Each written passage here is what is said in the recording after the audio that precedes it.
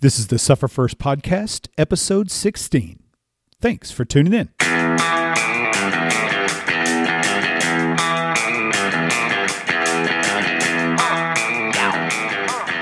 What is up? This is Michael Royce, the creator of Suffer First, and this is the Suffer First Podcast, episode 16. Welcome to the Suffer First studio in Rockwall, Texas. I appreciate you being here. You can listen to the Suffer First podcast on iTunes and at sufferfirst.com. You have probably noticed that my show postings have been a little bit off for the past few weeks. My wife and I have been shopping for a new home, and going through the whole purchase a home loan process has drained me of really a lot of my mental and emotional reserves, and I don't have a lot of that to spare to begin with. But Lord willing, we should be moving into our new place in the next few weeks, and I'll be back to a normal schedule just in time to get kicked in the shorts by the holiday season. Anyway, there's that. I want to tell you, the folks that I interview for Suffer First come from a variety of backgrounds, and they do a variety of things. But one thing that binds them all into a cohesive unit is the fact that they have chosen a thing that they want to accomplish, and they have been willing to endure suffering to get it. The glory that these people want is different, and so is the things that they have to suffer. These interview segments shine a light on these various glory achievements, and it also shines a light on the suffering endured to get that glory. Today's interview is no different. I'm not sure what age category listens most to this show, and really at the end of the day, it doesn't really matter at all. As long as you're not a big load that just wants to sit on your couch and eat peanut butter and jelly sandwiches all day while you're watching ESPN reruns, then you can get something from every single episode of this show, especially the interview episodes. I talk to real people that are out there doing real everyday suffering to get real everyday glory. And today's interviewee is no different. I sat down a few weeks ago and interviewed a family friend to find out what she's been up to for the past 5 years, let's call it. How and when our families met will come out during the interview, so I'm not going to spoil that part of the story right here. I will tell you that if you find yourself approaching middle age and you've not got what you want to get yet, and you're feeling like, maybe it's too late, my best years have passed me by, or you feel like you don't have enough time left to accomplish your goals, to get your glory, because you're now in the second half and you're midway through your third quarter, or you think to yourself that what you want is really for those that are just coming out of high school or maybe coming out of college, and you just don't have time nor the energy to make it happen anymore. I want to tell you, this episode is for you, bro, or female bro, whichever. My guest is now 48 years old and just became a nurse. She's a wife and the mother of 4. Not only that, she homeschooled her kids until they started high school. And there came a day approximately 5 years ago at the age of around, let's call that 43-ish, that she decided that there was more that she wanted to do. And then she went and did it. I'll let her tell her own story, but if you've let some time get away from you and you're questioning whether you've still got some gas in your tank, this interview is for you. Alrighty then, let's do this. Would you please welcome my friend, Shannon Toombs.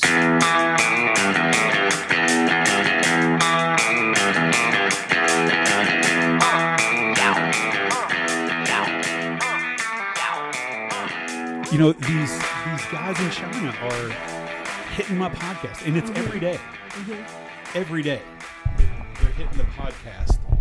And I don't know what to say to that. I keep telling Tamara, I'm like, who are these people in China? I thought, first off, I want to show you how just American I am.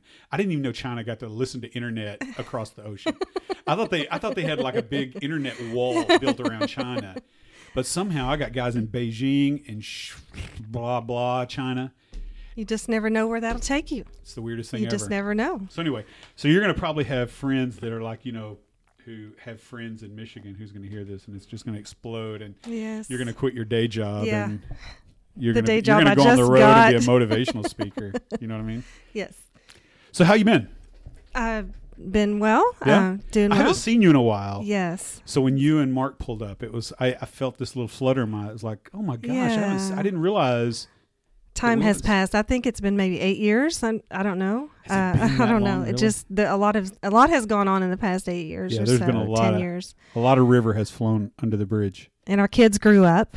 So that was Well, I'm glad we're part of that. Part of it is I'm glad we're talking today because I was asking Tamara. I said last night. I said, when did we meet, Mark and Shannon? Now we know where we met. yes, Right. Yes. But the how long ago? We started doing math, and neither she or I. She more than I, but I'm not a math genius, so I'm like Yes. I always count back from Mariah. Exactly, only, the right? oldest child. So- Yes, So she's 25, 24, and I'm counting. I'm like, right. so the best we could come up with is we think we were middle school. I think it was about 2007, 2008. Around Was it at that time. Was it at that church over in Mesquite off of Yes, Oates? yes, Oates yes. Drive Oates Drive Baptist Baptist, Church. maybe. It Yeah. was a co-op that we met at. Yes, and our kids became fast friends, and then we all became fast friends, which was such a blessing at that time. And I remember It's been a while. I remember a lot, but what I remember most is hanging out with Mark and a bunch of guys up at. I don't remember the name. Ranch? Java Ranch. Java Ranch. Yes, yes. Bringing the kids up there, and they would hang out with Dagan and Kennedy and Asher, yes, Josiah. Anyway, I remember all of that. Those were good. those were times. good days. I think they had a great time together. And then I can remember just staying up there for like after closing for like 2 or 3 hours and just hanging out with Mark and some of the other guys just talking. That was Yes. those were fun times. Those were good days. I feel like I keep looking over there and I feel like that I may be the one that's not doing his job and keeping everything flowing. And know this, I can edit some of this too, so Okay, we're good. So you've been busy. I have last been 5 busy. years. Yes. Now, hold on, because I want to get the reality is you've been busy for a lot longer than 5 years. Yes.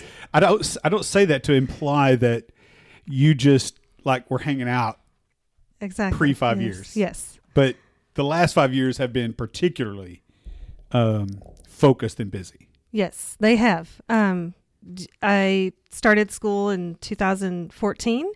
And so from the time I began school in 2014, I just hit the road running and took a lot of classes and, continued to be a mom and, do that kind of thing, take care of the home and the family and all that kind of stuff. But I was taking a lot of classes and trying to get through it because my goal was to try to finish before I'm 50. And so I did. I'm only 48 today. So I actually did finish before I was 50. But yeah. Well, I'm going to get to all of that. I want to Okay. talk. I want to like drill down into those 5 years.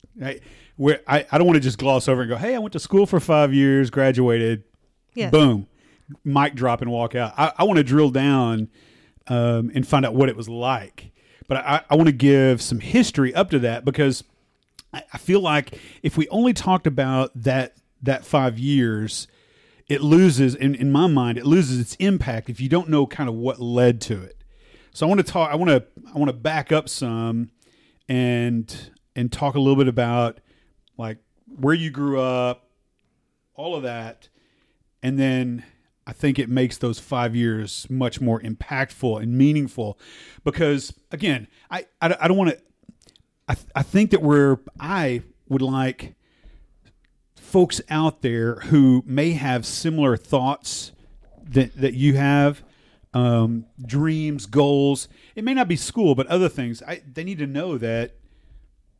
Okay, well, I have a similar backstory that she does. Why couldn't I? Right. Right. So I'm curious. Like, where did you grow up?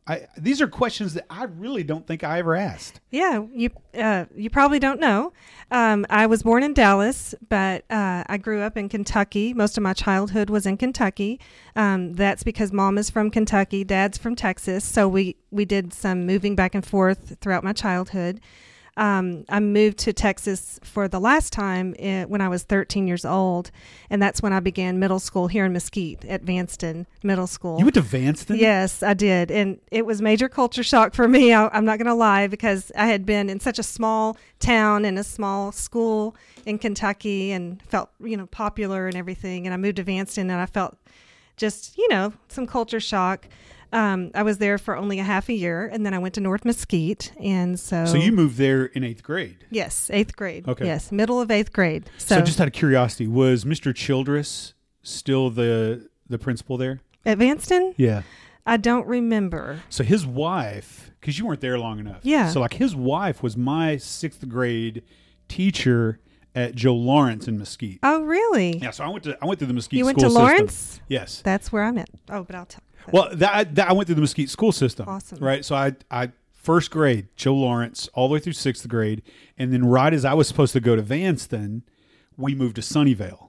Oh, okay. And then I started going to Sunnyvale. But my last year at Joe Lawrence, it's so weird that I remember this, but I think it was my English teacher, Miss Childress, her husband was the principal at Vanston. So I was just curious if maybe you knew him. Yeah. No, I don't remember much about Vanston, except for, you know how you always remember the sad stories, you know. So I remember they have like one-way hallways. You can only walk one way. I didn't know what a one-way hallway was, so I would walk backwards and get in trouble. Right. Things like that. I ate my first Frito pie at Vanston. that was amazing. Is that a Texas thing? It is a Texas thing. Really? I had never So heard Kentucky, of Frito pie. no. Didn't know what it was, so that was amazing. Wow. All right. Yeah, I did not know that. Yeah, so moving to Texas was a culture shock, even though I was born here. It was just kind of, new, and it's hard to move when you're 13 years old. I think for any 13-year-old, it's just kind of a hard transition time. But I got through it. Especially that far. Yes, that far. I mean, yeah. we moved to Sunnyvale, but that's like 5 minutes away. Right. Right. All my friends were still in Mesquite. I still hung out with them for the rest of my life. That's neat. So it was really nothing. Now, I did go to North Mesquite my freshman year. We may have been there at the same time. I don't know how you're younger. Well, I'm than 53. No, I'm not younger than you. You're older than me. Okay. Yeah, I'm 53.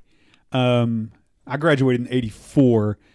And then after my 9th grade year, we moved to Forney, or we stayed in Sunnyvale, but I moved to Forney. Oh, okay. Back when Forney was country. Oh yeah, yeah. That's not even. Yeah. So you went to North Mesquite? I did. I went to North Mesquite. I graduated in '89, and while I was there, I really felt that I found my place in choir. That was something that was really important to me. Music has always been important to me, and so I felt, I found my people at North Mesquite, and I felt it was a good time. I didn't take my academics as seriously as I wish I would have. I just didn't have that academic drive. So I wish I could go back and redo it and do better. But that being said, I did graduate. So you graduated from North Mesquite? Yes. Though. Okay. Yes. And I was also really active in the youth group at that time in Mesquite. And I think that was really helpful for me because it helped me to have a place to connect and, kind of grow in my faith. Yeah. So I started attending Mesquite Church of Christ in, I think, 85, 84. And so that was very crucial for me, a crucial point for me in my life, just to feel that I had people that I could connect with and that, we were fellow Christians. And right. So, yes. So did you meet, is that when you met Mark? That's when I met Mark. Because that was my next question. Yes. So you're married to a friend of mine, obviously, yes. Mark Toombs. I say that, we should probably back up just a little bit. So everybody, I do maybe at this point kind of want to let everybody know. So we met, obviously, after you guys were married. And when I say Mark, my friend, you met my wife at a yes. homeschool co-op because we homeschooled. So we'll talk about that as well. But just when yes. I say a friend of mine, yes. I don't want anybody getting the wrong idea. I met Mark through you, yes, not yes, vice versa. Yes, and it was perfect. And we were, like I said earlier, fast friends. I think it was really great to meet you guys at that time. But yes, I met Mark at Mesquite Church of Christ in the fall of 85, and I'll never forget. I didn't like him right off the bat. Like, it was just like, I'm trying to be nice to this person, but he's not being nice back. So I said, yeah. I met he and his brother, and I said, hey, we have a devotional tonight after church. Would you guys like to come? And he was like, no. And it had a really... He said that? Yeah, he said that. And I was like, well, why not? He's like, well, I just don't want to. And I said, well, why not? And he's like, well, our parents won't let us. My dad won't let us. And I was like, oh, really? Well, where is your dad? And so... Is this Biggin? Yes. So Jason, his brother, points to Dad over there, and I'm like, I go up to his dad. I don't know him at all. I'm like, hi, my name's Shannon, and of course he's all like, hi. You know, he thinks I'm nice and everything. And I said, come over, we'll make some fish. Yeah, exactly. We'll fry some fish. I said, your sons over here say that they're not allowed to go to this high school devotional tonight. Is that true? And I said, they want to go. And he was like, of course they're allowed to go. Yes, they will go.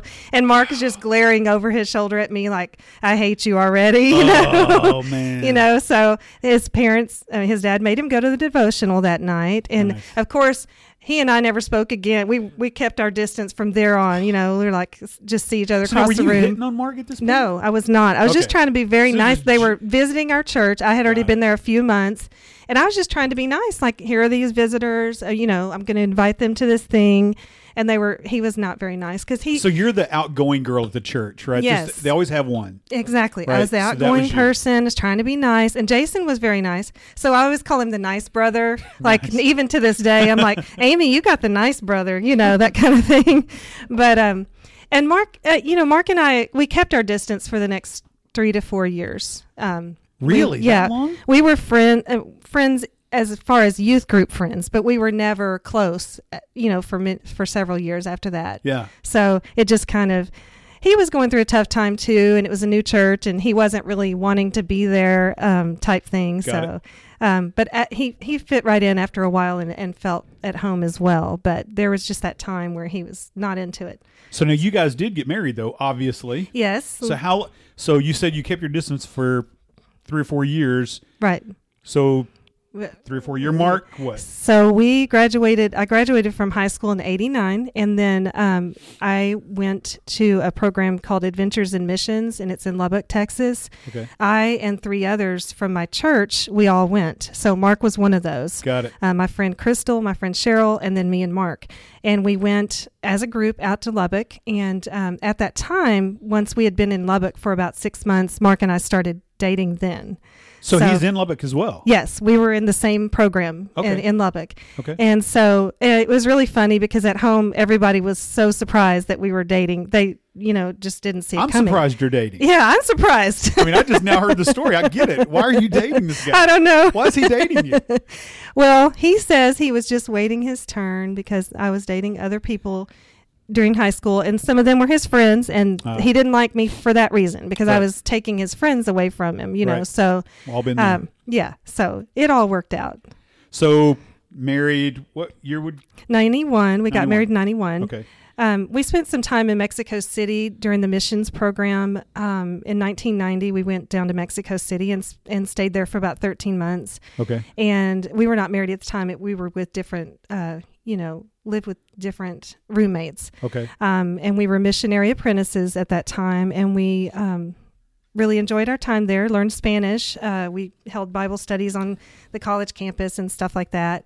And so we were engaged at Which that time. college campus, by the way? University of Mexico. Okay. It's in Mexico City. It's a Okay. really big university. So we spent a lot of time there. And then we were engaged at the time, but we were in a program that didn't allow dating and didn't allow, people to be engaged, obviously. Right. So we were threatened right off the bat, like, okay, we heard that you two are engaged. So if you can pretend that you're not dating and no one finds out that you're dating, we'll put you on probation, let you stay here. We'll see if you can handle Nice. it. But if you guys act like you're dating at all, you're going home. There's nothing like being blacklisted by the church. Exactly. There is nothing worse than that list. Listen, man, I would rather be on any list. Exactly. Except the church's exactly. blacklist. Yeah. I feel bad for like Roman Catholics who get on the blacklist. Yeah, I mean, that's not good. that's hell. Yeah. You're going to that's hell. not- exactly. Yeah. You can pull out of the Church of Christ or a Baptist or whatever. Yeah. That is so I'm true. just telling you. That's true. Don't do it. So you got married when you came back. Yes, we in came 91, back. So you didn't do it down there. Okay. Yeah, it was funny at the end of our time in Mexico. We told everyone we were going home to get married, and they're like, "Wait, you two are getting married?" We're like, "Yeah." They're like, "Oh, we thought you were brother and sister," and I'm like, "We did it. We made it." You tell brothers and sisters, right, by how they hold hands. Exactly. If they hold hands like this, that's brother sister. That's brother sister. When they hold hands like this, That's not brother when sister. you interlock fingers, that took it another step. Yeah. So what were you guys holding hands like this? We were down not there? holding hands at all. I Okay, mean, gotcha. we were trying to live by the rules of we're not going to act like we're dating, at least in public Right. or whatever. And so, that was kind of an interesting dating experience. And that was, we were engaged. So, So- were you dating the whole time you were there? Yes. All right, okay, Yes. gotcha. So Yes. you went engaged. knowing you're breaking the rules. Yes, You're rebels, we went. freaking Yeah, we were rebels. already engaged when we went down there, and they, we told our coordinators, and they were like, "Well, probation, we'll see how you do." And I feel like we did pretty well. I mean, Sons and Daughters of Anarchy. exactly. I'm gonna start calling Mark Jacks Teller. So now you've been married. So you married in 91. So what is that? 28 28 years. 28 years. Yes, Not a 28 math years. guy, so- Yeah, I'm not either. I'm not really a math So person. kids. We Obviously. have 4 kids. Kennedy, she's 25 now. She's a teacher in Mesquite. She's Nice. teaching at a classical academy. Charter I know where school. she is. Oh, you do? She is a teacher along with someone who goes to our church. Marlena. Really? Oh, Yeah. yes. I know Marlena. Yeah, I she- met her once. Yes. Yeah. So, as a matter of fact, that school is like kind of getting stocked with like people that we know. Oh, Like, the staff is amazing. yeah, They are amazing. yeah. So, this is your story. We'll okay, talk that's about this okay, yeah. later afterwards. But there are probably more of us that are going. Oh, Like, yes. They're graduating and going there. And it's a great school, and I think it was such a great place for her to land because she kind of found her people that she connects with as far as literature and the classics and all that stuff. So yes, Yeah. but I know. Okay, so then I have a son that's 23. I think that's right. He was born in 95, and he is in Germany right now. He's in the Air Force, so And by the way, how's he feeling? he's great. He's Yeah. doing great. He had some cardiac issues a couple of years ago, things that we didn't even know he had, but it turns out he was born with a heart. It's called Wolff-Parkinson White. So it's an extra pathway, an extra electrical pathway. And so once he got into the military, that's when it started causing trouble because he was doing some running, a lot of running. Right. But he flew to DC, got it all fixed up, and they sent him back to Germany, and he's having the time of his life. Mark said he feels better than he ever did. He does. He can run. He says he can run better. He didn't know that there was a problem before, Yeah. but once you get it fixed, you're like, wow. And so now we call him the Bionic Man, because he has a little recorder in to just record the electrical Right. activity. But he's doing really well. Good. He loves and Europe. he's in Germany now? He's in Germany. So is he over there for how long is he going to be He'll there? be there at least one more year. Okay. And we haven't seen him in about 14, 15 months, so that's kind of getting hard. But, Oh my he's gosh. he's traveling, and we're happy about that. Yeah, We're happy good that for he's him. getting that opportunity. And he's studying while he's in the Air Force as well, so he's Good. trying to do some of that. So he's doing well. That's awesome. Yeah. And who's next? And then next is Asher. Oh my gosh. I'm just going to tell you right now. I love Asher only less than my own children. Oh, wow. Beyond That's- that, I am Asher's biggest fan in the world by far. I don't think you can be because I am. Okay, only second to you. But that dude I is the love most him. awesome guy He's I've ever gold. met. He's that's what I think. He's a golden person. He's just one of those people that has such a true, genuine spirit. And everyone I know loves him. And of course I love him. You know that. I'm a Yeah. mom. And the kids all joke about how he's my favorite. And I try really hard not to be having favorites. He's my but, favorite. He's amazing. So I he's- love all of my kids, but Asher's my favorite. Well, thank you, sir. He is a musician. He has just really taken to the guitar and mandolin and plays electric guitar now. And so he's in a band, kind of a garage band, I guess that's what Right. you call it. And they've had a couple of gigs. What's their name? And it's called Mode 88. Right. And of course, they've got some growing pains, as every band does, trying to figure out, make decisions and agree. But they really are pretty good for, being such a young band. If it was easy, everybody'd do it. Exactly. Yeah. So I listened to whatever was it 2 or 3 or whatever it was Yes. that you put out on your Facebook page. I listened to those. Yes. And I was like, oh my gosh, man, I got to get on the mailing list. Right. Those guys are awesome. They're going somewhere. Yeah, I think they really, could go somewhere. I think they have potential at least. So we'll see. And he's he's in college right now. He doesn't know what he wants to be when he grows up. So we're kind of. He looks like he wants to be a rock star. I think he wants to be a rock star. And if that works out, then that'd be great. I think he's awesome. I would like for him to be a history teacher because he loves history. Well, you know what? You need choices in life. You have to have a backup plan. I want to be a rock star, but at the end of the day, I would be willing to teach Renaissance history. There you go. See, there are options. He needs a plan B. Awesome you got to have a plan B. Alice Cooper, he is a microbiologist. Well, see, there you go. I don't know if that's true or not. And I think Sting was a high school literature teacher or something like that. Yeah. So see, plans. Yeah, exactly. I think he can do you both. Need a backup plan. He could do both. So yeah, and then there's Jadera, and she's the darling. She's just a great person, and she's how old is she now? She's 18. I feel like she's about 25. She's just one of those people. She's in her second year of college, though, isn't she? She is. She has about 40 hours done, so she is well on her way to getting her associates. She wants to go to the University of Texas in San Antonio. So we're thinking probably next fall she'll go there. And she's thinking about majoring in business and psychology both, like a double major. Right. She loves psychology, but people keep, kind of discouraging her from just majoring in psychology. So she's thinking about doing both. Right. So. Well, if you can just understand how those lion people are doing their business in business, psychology degree, that would make sense that you'd be successful. Yeah. You figure out why these people are so messed up. Mm-hmm. Mm-hmm. So what is, does she like, we talked a little bit about like Kennedy's a teacher, Dagan's in the Air Force. I guess Asher's going to be a rock and roll history teacher. Fair enough, right? She's 18. Does she? She's 18. Have plans she has other than school. She really wants to work with veterans. She has a heart for veterans. I come from a long line of military in my family.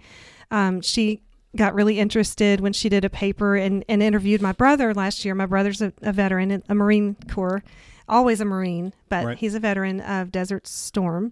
So she really enjoyed getting to interview him and just kind of understanding some of the challenges that veterans face when they come back as far as PTSD. And, a lot of the suicide rates are so high. I'm okay. So she is interested in doing some kind of counseling for veterans. Oh, nice. So that's why, she wants to major in psychology. And then business, I think she got really interested in business just working at Chick-fil-A for several years. And she was able to get into the management position, and she loved it. It was fast-paced. So she's taken some time off from that right now just to focus on her schooling. But anyway, that's kind of her idea of what she's thinking about doing. So that's the kids, that's Mark, that's the marriage. Yep. What life plans did you and Mark have when you guys got married? I know where Mark went, right? Yes. I know he had a straight line to ministry, service in the church. He was called early on. Like he felt the Lord was calling him when he was 15 years old. I think it was 15. Mm-hmm. And so he knew early on that ministry is what he wanted to do. And so that's one of the things that he told me when he, asked me to marry him. He said, I feel that the Lord's calling me to go a lot of places and do a lot of things. And I just need you to know that that's going to be my life. And are you okay with that? And I was like, yeah, I will be here for you. I'll do that with you. And so, I knew early on that I would be a minister's wife, and I was okay with that because I've also felt called to, serve the Lord in some way. We had done mission work together already, in Mexico, and we knew that we loved Mexico and that culture, and would eventually want to go back or serve the Hispanic people in some way, Latin American people, and so that was kind of one of our goals. We're not like big life planners. Like, we never set out and said, hey, this is what we're going to do. But I know that we knew early on that the Lord had called us to work together in a church setting, and I wanted to have children. I had grown up watching Little House on the Prairie, and I idolized Ma, Caroline Ingalls, and so that was kind of in my mindset, like that. I wanted to be her, and I wanted to be the perfect mother, like Caroline Ingalls was, and so because those exist, they exist, yeah, they're somewhere out there. They exist on TV, right? And that was just what I wanted. I wanted to have a house full of children. I wanted to have, I don't know if you ever remember seeing the Waltons, the Walton family. Okay. You remember the really long farm table that was like 10, 12 foot long and really narrow?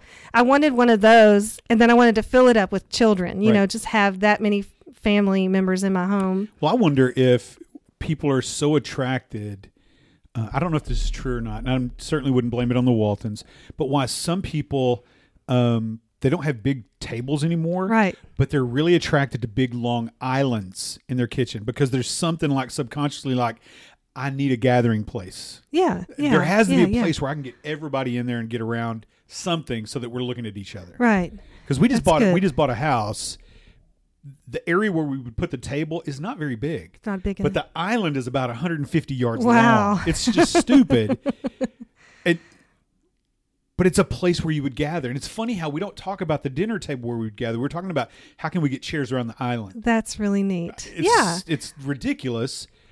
It's just, you've moved the table. Right. And I think it's just important for families to eat together no matter where it is, whether it be around the island or around the table. I think it's something that is just really important for families to have a regular mealtime and know that, hey, we're going to all meet at the table at the end of the day and try to break bread together and just discuss the day and bear each other's burdens. Yeah. And I think that that's kind of lost in our culture now. I just, as far as eating together around the table. Yeah. But anyway, I didn't get that table. I didn't get the 12-foot long table. I got like a 6-foot long table, and then it was a little bit wider. And I didn't get 10 to 12 children. I got 4, which was such a blessing. Did you plan your family around the table? Did you get the table first and go, you know what? There's still room. I we did. need to get another one in there.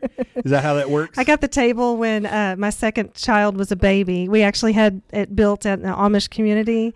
And of course. And I gave the man the plans for the long, narrow table. That's exactly what I wanted. Right. But when we picked the table up, it was not long and narrow. It was shorter and wider. And he said, that design just wouldn't work, as far as, I don't know. Ridiculous Amish. What do you know? What do they know? So I don't know if he jinxed me and that's why I only had 4 children or what happened there. But anyway, we still have the table and we've had lots of good times and hard times at that table.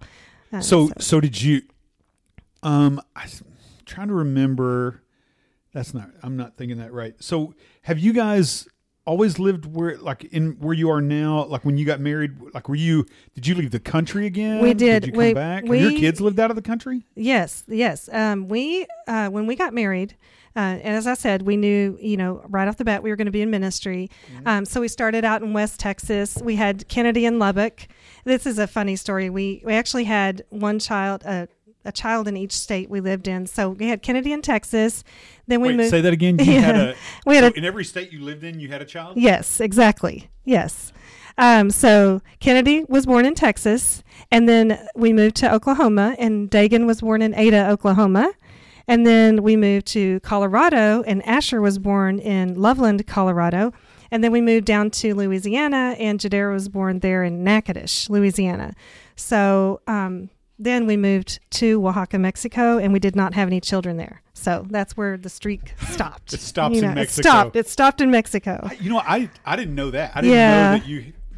We moved a lot. That reminds me, it's funny, while you were telling that story, all I could think about was this movie called Four Christmases with Vince Vaughn and the big square jaw girl, blonde... Witherspoon. Reese Witherspoon. Yes. And they go home to visit Vince Vaughn's family, and it's like each brother is named after a city. Oh. So like there's Dallas, there's Orlando, and there's this. Yeah, exactly. When you were telling me the state thing, all I could think was Orlando, exactly. Dallas. We should have done that. We should have named them after their state. Yeah, that would have been interesting. That's how they know where they grew up, right? Yeah, they knew. Yeah. So So when you come back for good, after the moving, right? You come back for good. You plant here in Mesquite. Yes. We had spent about 2 years in Oaxaca, Mexico, as missionaries working with a church there.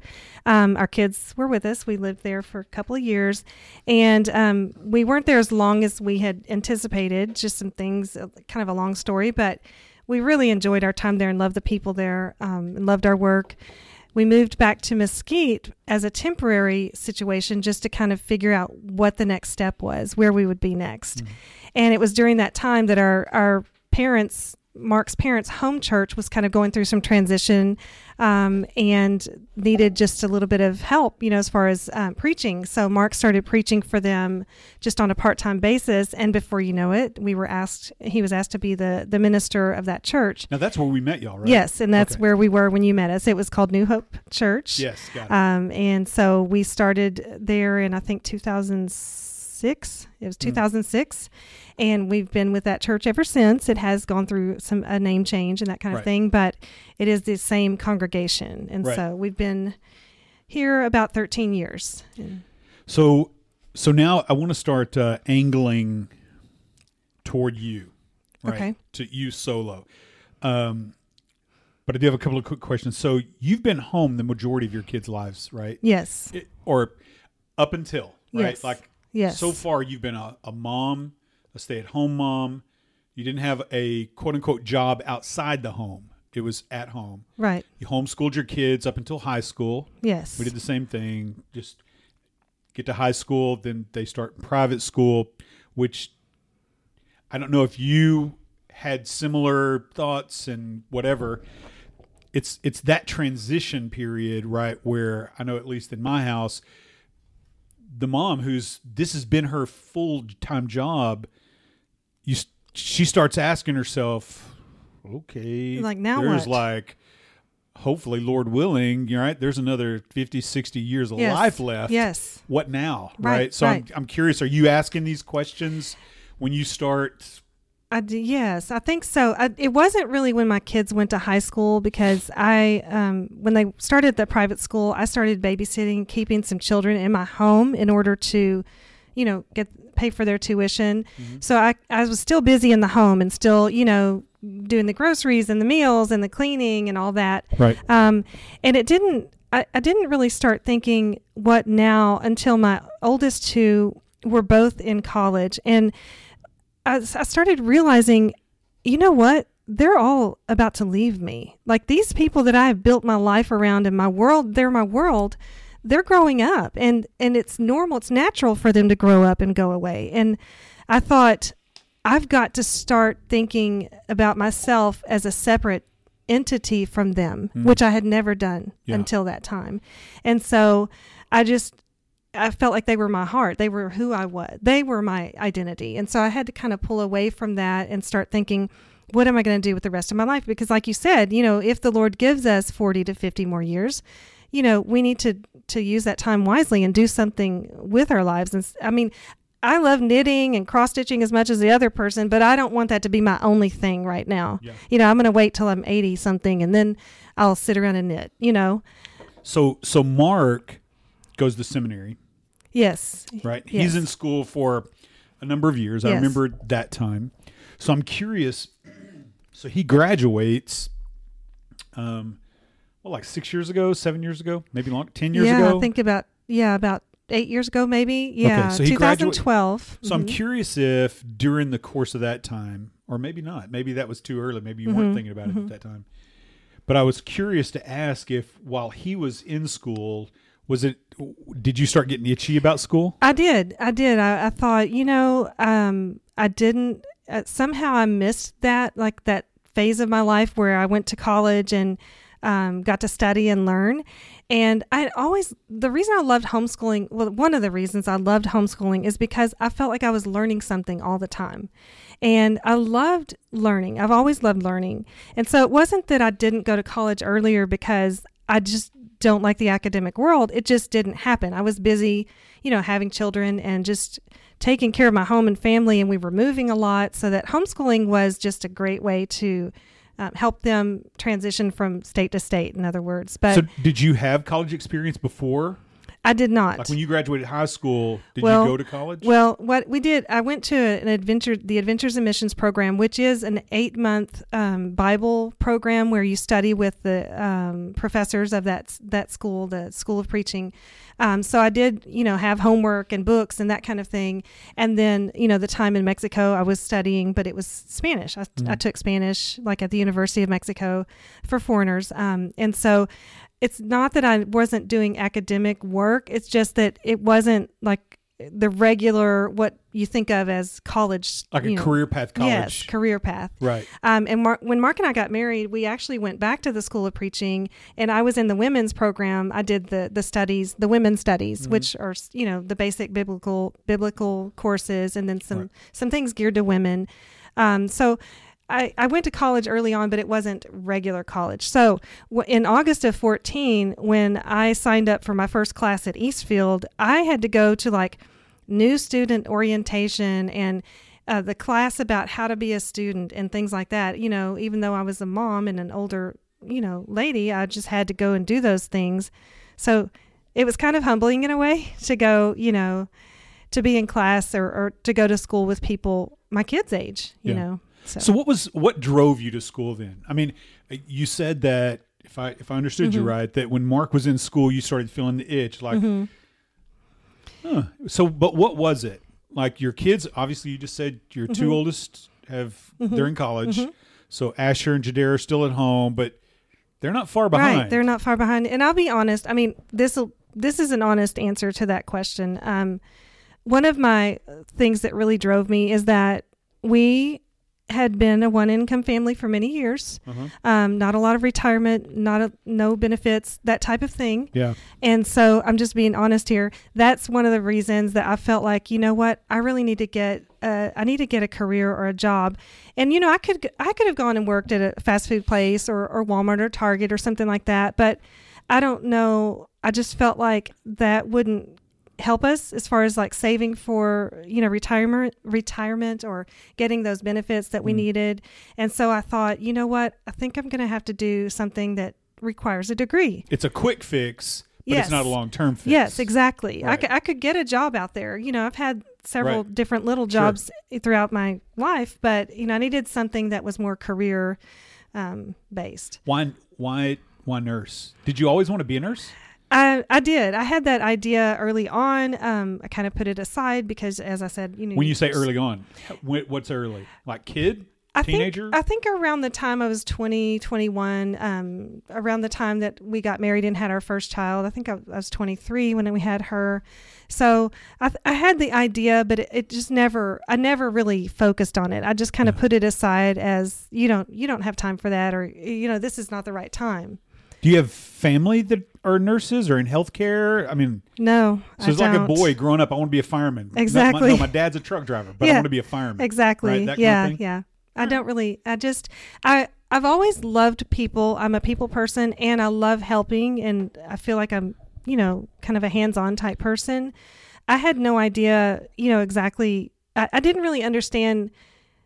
Nursing is a lot more involved in like life and death type than I realized, I think, when I started out. It's not just giving penicillin shots. Yeah, it's like, a person's life is in your hands for a minute, and it's just kind of a little bit more, serious than I realized, I think, when I started out. Because my idea was just, I want to help people. I love health. I love, nutrition. I like, the healthcare kind of setting. And, I want to help people. But, I didn't realize that medications, they're serious, they're serious things. And, I got a buddy of mine who's been a nurse for about 20 years in the exact same place for 20 years. Wow. He's what would you call it? Like a burn nurse at Parkland. Yeah. He's been in the burn unit for That's 20 years. amazing. I don't know how he's not amazing. gone absolutely insane, because he tells me some stories about what comes in there.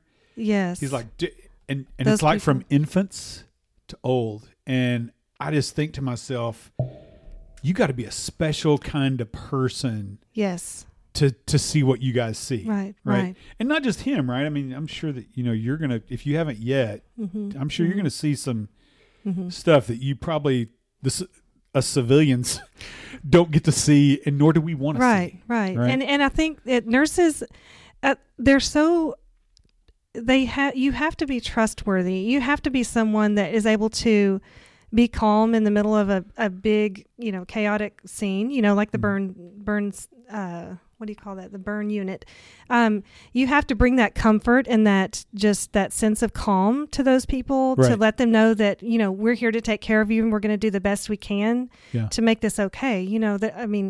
Obviously these people have been through something horrific. Yeah. And so the nurses are the ones who are going to be there to give them that emotional support they need. I know, our job is physical, but it's also emotional. Yeah. And so, that I think the thing about nursing is it's so much bigger than I realized. And I think it's kind of like parenting. If you knew everything about parenting before you became one, would you sign up for it? I mean, you may, but you're going to be a little bit more hesitant, and I feel that way about nursing and ministry for that matter. It's like thankfully the Lord doesn't reveal everything to you right up front.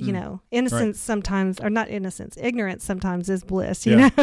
So what was your thought process as you started considering to go back to school, right? So it's itching in the back of your head. So how did you start thinking about it? Preparing for it? I just had to go and see if I could even qualify. I thought, I've been out of high school for 25 years.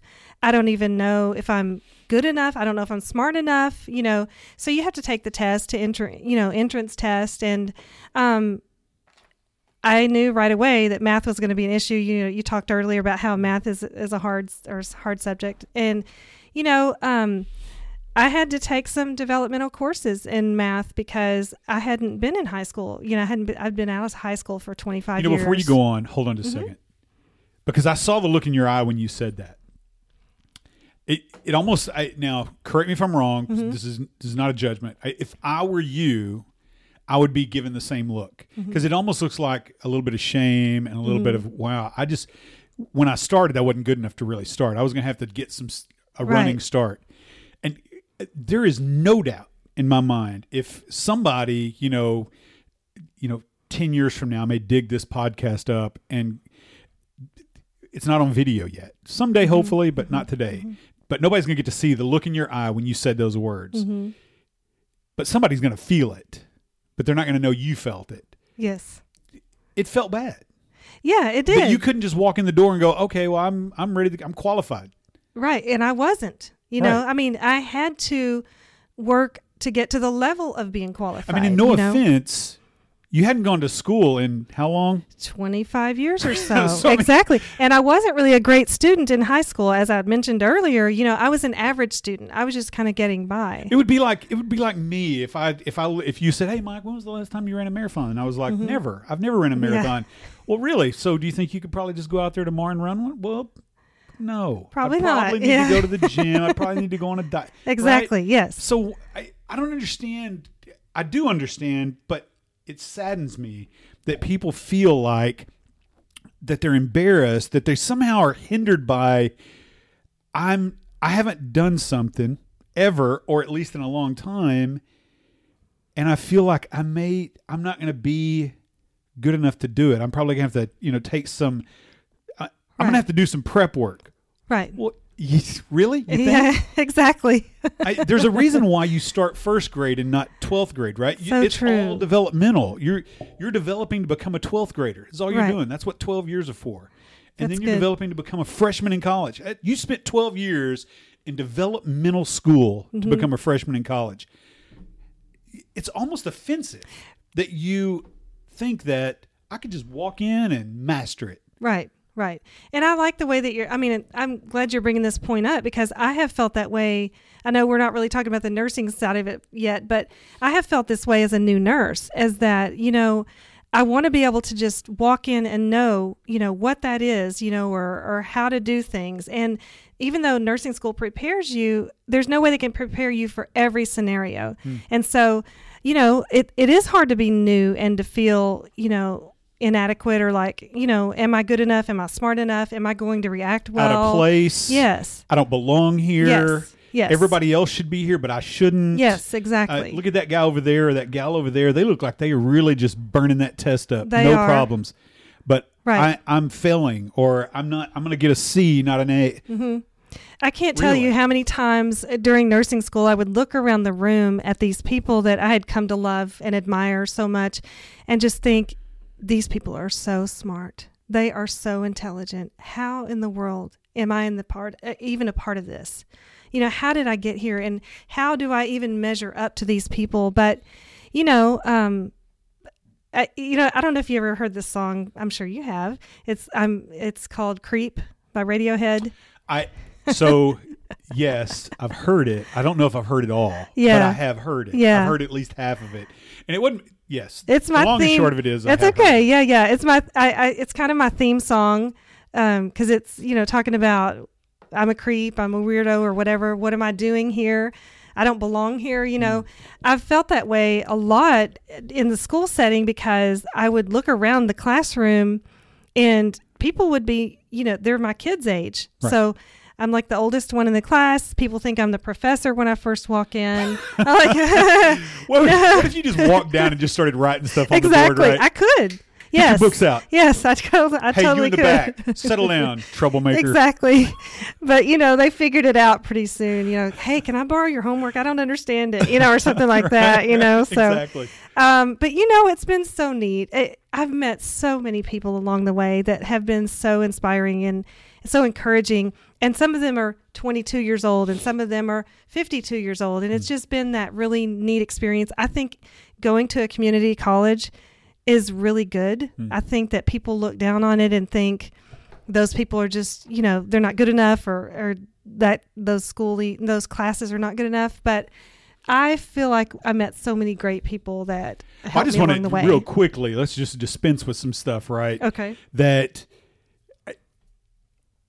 we went and interviewed, a couple of our kids went and interviewed with some folks at Eastfield, which is a community college, part of the Dallas County Community College District, right? The funny thing is that when you're being taught by someone there, it's typically by an actual PhD. So as true. opposed to when you go to a university and you have TAs teaching you while the PhD is sitting in their office, wow, that's doing a good, whatever they do. Yeah. So before someone is so quick to judge yes. a community college, what you might want to do is go actually talk to the people who are teaching you yes. every day in class.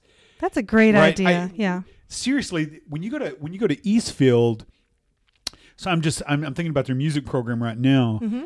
It's an actual PhD in every yes. class teaching you from North Texas. That's right. Right? Mm-hmm. But if you go to North Texas, which has the highest rated music program probably in the country, right, you rarely ever speak to the actual PhD. You're talking to their teaching assistant. You're talking to a PhD candidate, whatever, but never. Well, not never, but rarely. Right. I think that's such a great point. They graduate from there, become PhDs at the greatest music program in the world, or the United States. Then they go to the community colleges and teach your kids. That's amazing. So who do you want to talk to? That is amazing. And I've never thought of it like that. But I will tell you, I and my kids have gone to the community college. I have. And I'll tell you that I don't think I ever had a negative experience in a community college with a professor. I think that they all are doing well to teach these kids and inspire the kids to keep going. Of course, community college is not a place where you stop. Right. You don't just stay there. Right. And they were able to, I know that some of the professors spoke to my son about, hey, I'd like to see you go to Princeton, or, that kind of thing. They try to inspire you to right. see beyond the community college. Like, this is a stepping stone. Right. But I feel like it was a great place for me. And I feel like I learned a lot about how to be a student. It's kind of funny because once I did also I was in a community college for nursing school as well. And so that's kind of different. A lot of nurses go to university for their nursing program. I was actually in Dallas County Community College for that as well. Did you get all right. Okay. I'm going to hold off on that question. That's fine. We'll get to that. But I did not know that. Yes. That was... And those programs are kind of looked down upon. A lot of people want to do away with the associate degree nurse But my thing is, it's a 2-year program of nursing school, and it's very rigorous because at the end of that 2 years, when you graduate from nursing school, you have to take the NCLEX, which is the national, whatever it's called, exam for nurses. That exam is taken by the 4-year nurse, the 4-year degree nurse, as well as the 2-year degree nurse. So we all take the same NCLEX, which is a really hard exam. But I feel like the 2-year nurses, they only had 2 years to prepare and they passed it. And the 4-year nurses had 4 and they passed it. Yeah. But at the end of the day, we have the same license. Right. So I feel sad that people look down on the associate degree nurses. So I certainly I congratulate and I have no issues with people who go to big universities. Good for you. Yeah. Right. But when you're done and the person who you went 4 years at a university, right? Or a person who goes to a junior college and then finishes their last 2 years at a university, when you guys get your diploma, right? You are indistinguishable. Right. If you both go to North Texas, your 4-year degree says North Texas. Right. Exactly. Yes. Yes. That's all I'm saying. At the end of the story, when it's all the over, same thing. You're right. Both You're walk right. across the stage and it says North Texas, blah, blah, blah. Great. Right? Yes. So I know. I think and everyone can do it their own way. I just think that I hate that community college has gotten such a bad rap because I felt that we were all prepared when we got to that NCLEX. Our class had I think it was a 100% pass rate. I think we all passed our first test. Wow.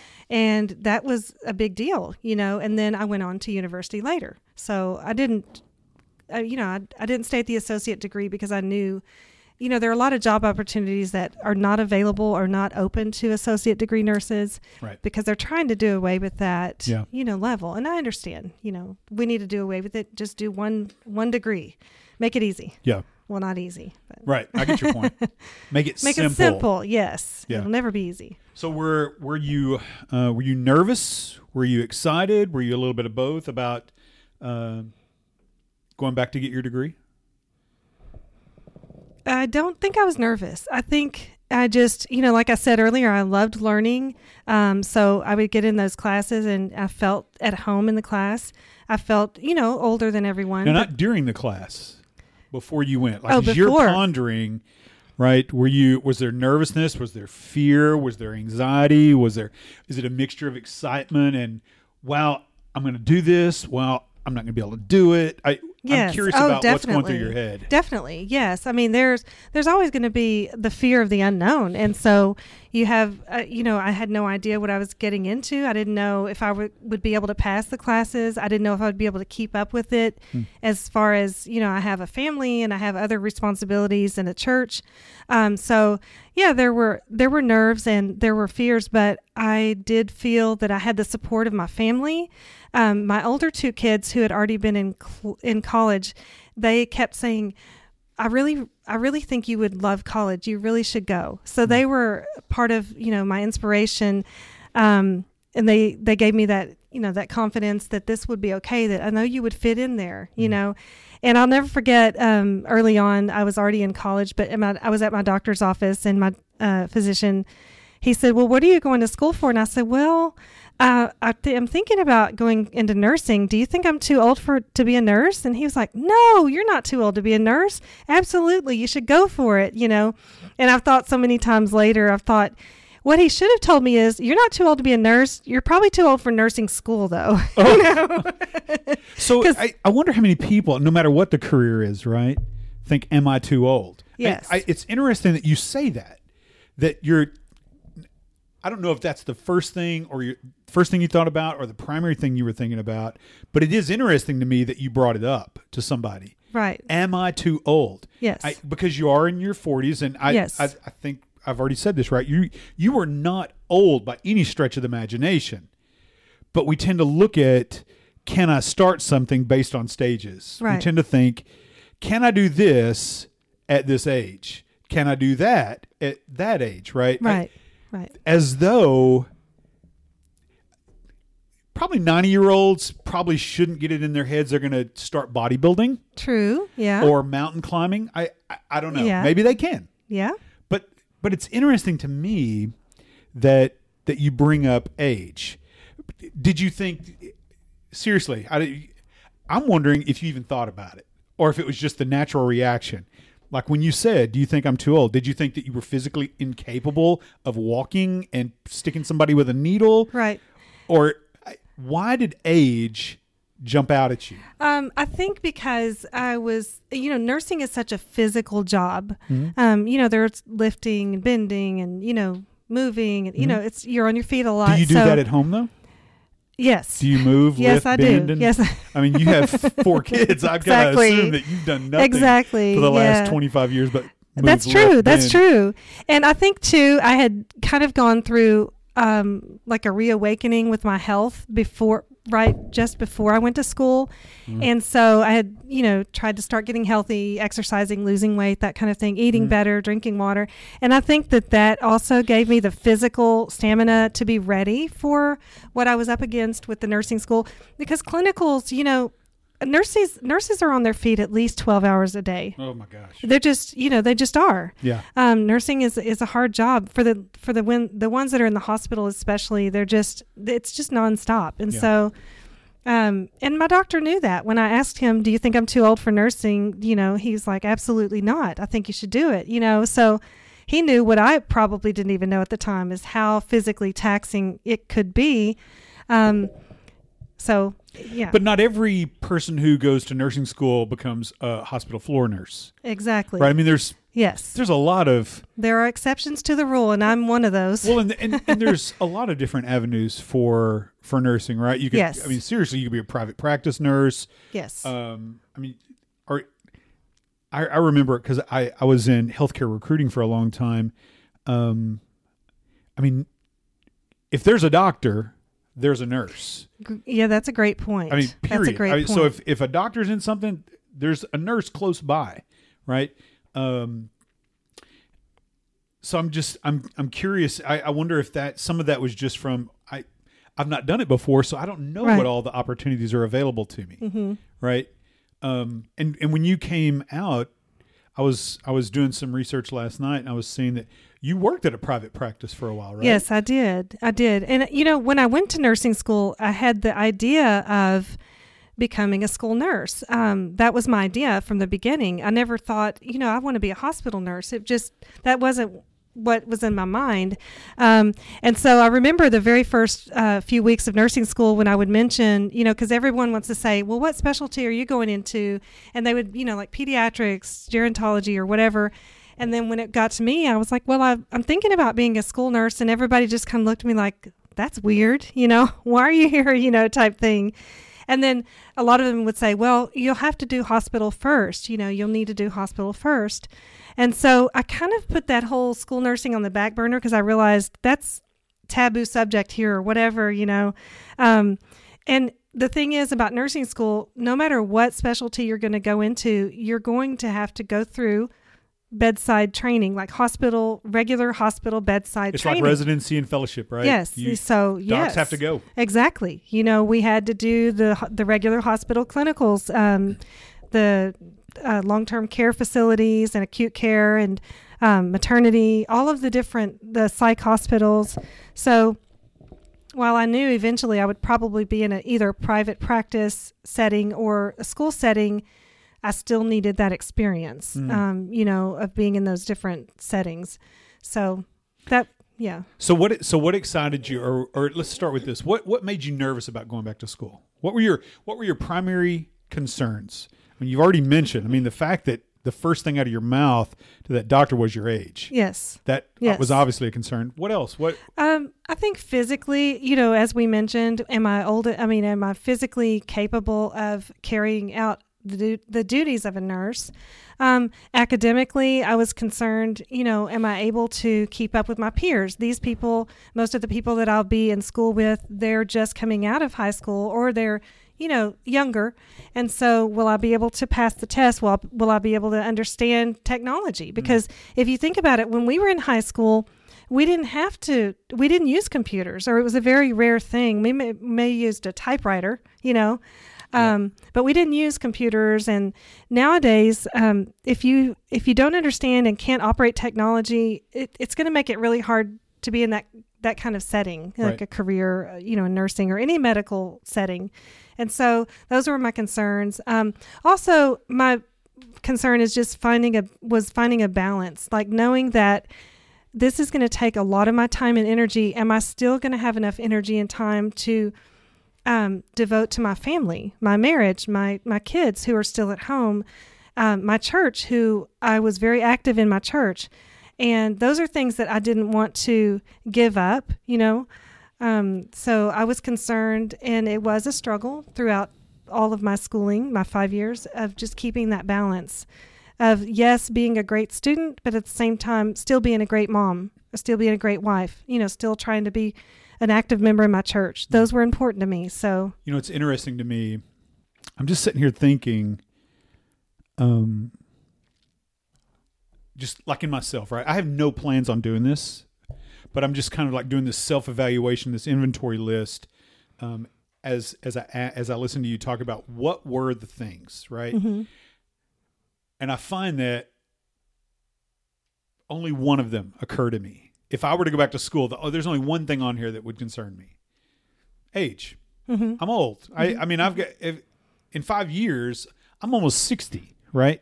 Right. But all the other things that you mentioned don't even occur to me. And I wonder how many men who this has just kind of been their thing would even concern themselves with technology. I'll figure it out. Family, I'll figure it out. Church, I'll figure it out. But a mom. Yes. A mom. If you honestly are sitting out there listening to this right now and you believe that there's no differences between the dad and the mom, you are insane. True. That's so true. I don't even think about it. Right. Right. I'll figure it out. Right. But the mom is like thinking, listen, there's a lot of stuff that can get sideways if I get sideways. Right. That is so true. I got my family. I got my kids. I've got, church. I've got you didn't even look like you were sweating listing off the things of what made you nervous. Right. And the reality is you only got 2 kids at home. 2 are already gone. You've like split your responsibilities in half. And you're still going, my age, technology, family, church, Mark, finance. I'm like, age, that's about it. I think, as you know, because you're a parent, once you're a parent, you're always going to be a parent. But I'm a parent. And I'm still not thinking what you're thinking. Yeah. So it's a difference between being a mom and dad. If Tamara said, you know what, I think I want to go, she would go through this. Mm-hmm. And I'm wondering how many people are going to be listening to what you're saying right now. And the reality is, every one of my podcast shows are directed to different people. They're not all for everybody. Right. This is going to be directed primarily to moms who are in midlife and saying, okay, either my kids are on their way out, they're out, and I don't want, as you said, I'm really good at knitting and I'm really good at all this other stuff, but I just don't want to do that for the rest of my life. Lord willing, I've got 50, 60 more years left in me. I don't want to watch Oprah for the rest of my life and knit. I want to go do something else. And so they're going to say to themselves, I'm scared though. Well, what are you scared of? Well, I'm scared of my age. I'm scared it's technologically above me. I'm scared that my family, whatever, my church, my whatever, it doesn't matter. These are fears that they're going to have, that you had, that you went through, right? And they need to understand that they're not alone. So when they're sitting in their room at night and going, I can't tell anybody the stuff I'm scared about. I mean, did you tell anybody I'm scared of all of this? Or did you kind of hold that? Yeah, I probably held it and probably didn't even verbalize it. Tamara doesn't talk about it. Yes. Tamara doesn't talk about when she's scared. It's like pulling teeth. What's going on?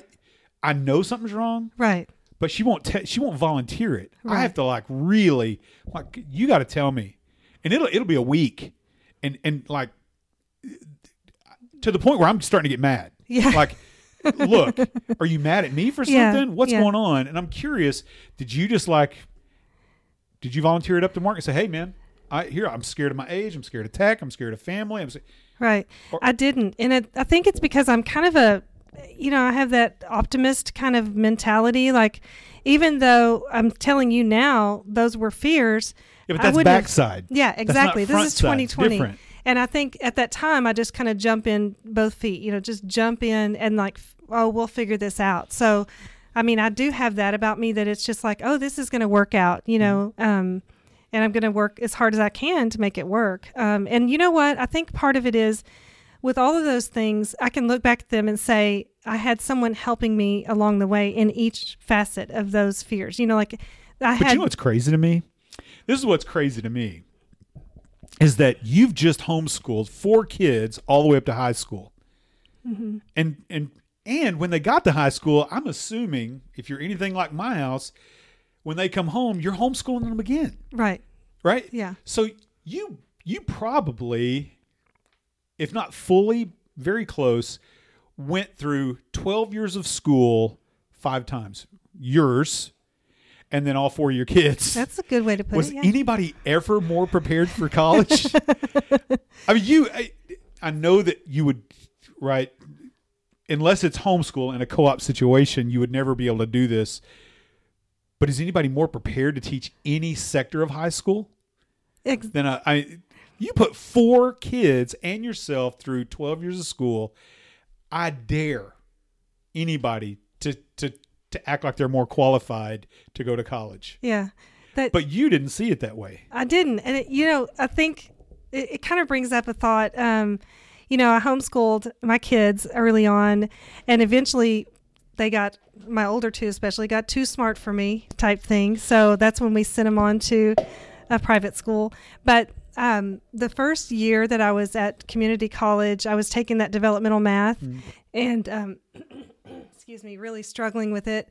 And I look across the table and there's my son Dagan, and he's like, "Oh no, you've got to do it like this." And he takes the paper and he starts trying to patiently explain it to me, like negatives and positives and all this stuff. And I thought, this is so funny. The irony of it all is that just a few short years ago, I was explaining math to him. Now he's helping me with my math. You ever see those memes on the internet of, how the mom has the baby and she's taking care of the baby, and it's through each stage of life, right? And then the final 2, the mom is now in the wheelchair and the son is kind of holding the mom, that sort of thing. It's very similar to that. Yeah, it was. It was very similar to that. And it was such a special time. Like we went to school together. We rode to school together. We studied, we helped each other study for quizzes, and I helped him with his Spanish. He helped me with my algebra, and we got through it. But, that's, with each thing that you encounter, anything that's going to be hard for you, there's always going to be someone out there that can help you. And you have to ask for it. You have to be humble enough to say, I can't do this, or I don't understand this. Please help me. So how did you get to, so you're having these thoughts, I'd like to go back to school, however that worked itself out in your own mind. What was it? Who was it? Was it a combination of both that, screw it, giddy up, let's go? Did you talk it out with Mark, your kids, and they just said, we'll cover you. We got your 6. You go. I think it was them. I think honestly it was them. They believed in me. They saw some things in me that I couldn't see myself. And I think I've always relied heavily on Mark and his vote of confidence in my life. I've been very, reliant on him. And so I think when he said, I think you should do this, then I felt like it was good. My mom also was really, really instrumental in making sure that I did it. Once I started mentioning it, she's like, here's my credit card. Let's put the books on it, and not only that, but Dagan had to help me as well. He says, here's my credit card. And then he regretted it later. But, people come around and they see things in you, and they see potential, and they say, I think this is something that you can do. Yeah, it's not going to be easy, and we may have to sacrifice some time with you or not have the normal household like we had it before. So were you ever concerned? Because I have to assume that some people have this concern.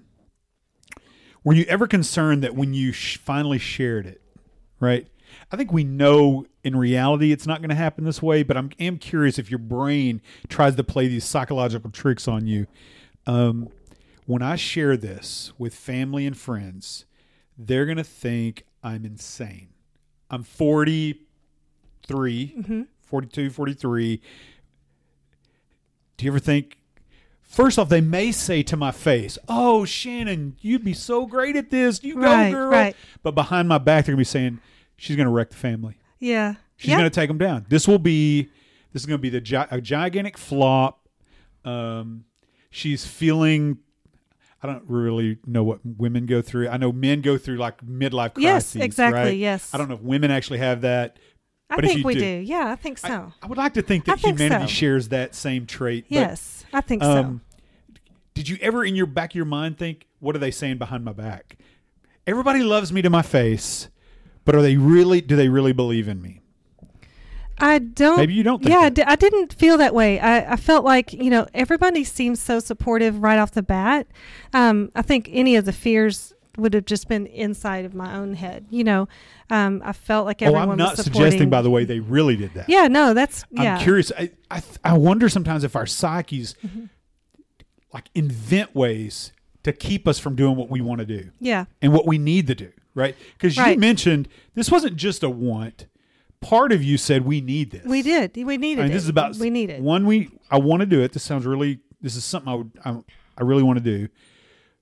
But this is also, this may be a bit strong, but this is about survival too. Yes. We do have to live Right. beyond age 50 or Right, whatever, right. right? We can't depend on our kids to take care of us Yeah, forever. exactly. Well, I'm not kidding. I put braces on all those little suckers. They're Exactly. gonna They take care better of me. pay you back. Yeah, I'm living with some of them. I don't Exactly. care who, and I tell them I all know. every Christmas when they show up. Listen, Yes. your straight teeth, Yes. right here. That's exactly right. Daddy's coming to Yes. live with you, That's and I Get don't really ready. care if you pass me around. Yeah, I'm that's cool why with we that. had more than one child, I don't so we give could a be crap. passed around. Pass me around, but it's happening. Yes, And that's I'm not good. kidding. I totally agree. And I You're think my that's retirement great. plan because I spent all my retirement money Exactly on your teeth. Exactly. Yeah. So you're That's taking care true. of me.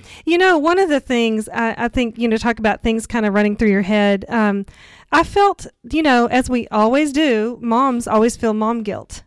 And so mom guilt became really just, it became real because I felt like, if I'm at school, who's going to take care of dinner? Who's going to wash all the clothes? Who's going to vacuum? Who's going to let the dog out? What's going to happen if mom walks away and is not the primary, caregiver of the home and the children? And Surely guys out there will admit it, right? I would like to think that I'm sure there's some douchebag husband out there that's not going to step up to the plate and admit this. If that's the case and he's listening right now, then please turn it off and go away. I don't have time for people like you. But for the rest of the normal husband humans out there on planet human Earth, surely we can all admit if our wives don't do what they do, it's going to fall apart. everything falls apart. Yeah. I pretty much Honestly, yeah. I'm not suggesting that husbands are unimportant. I get that. Right. We are important, Yes. but let me explain how this all works. If the wife is gone, Yes. it's over, dude. That is so true. What are we if- going to eat?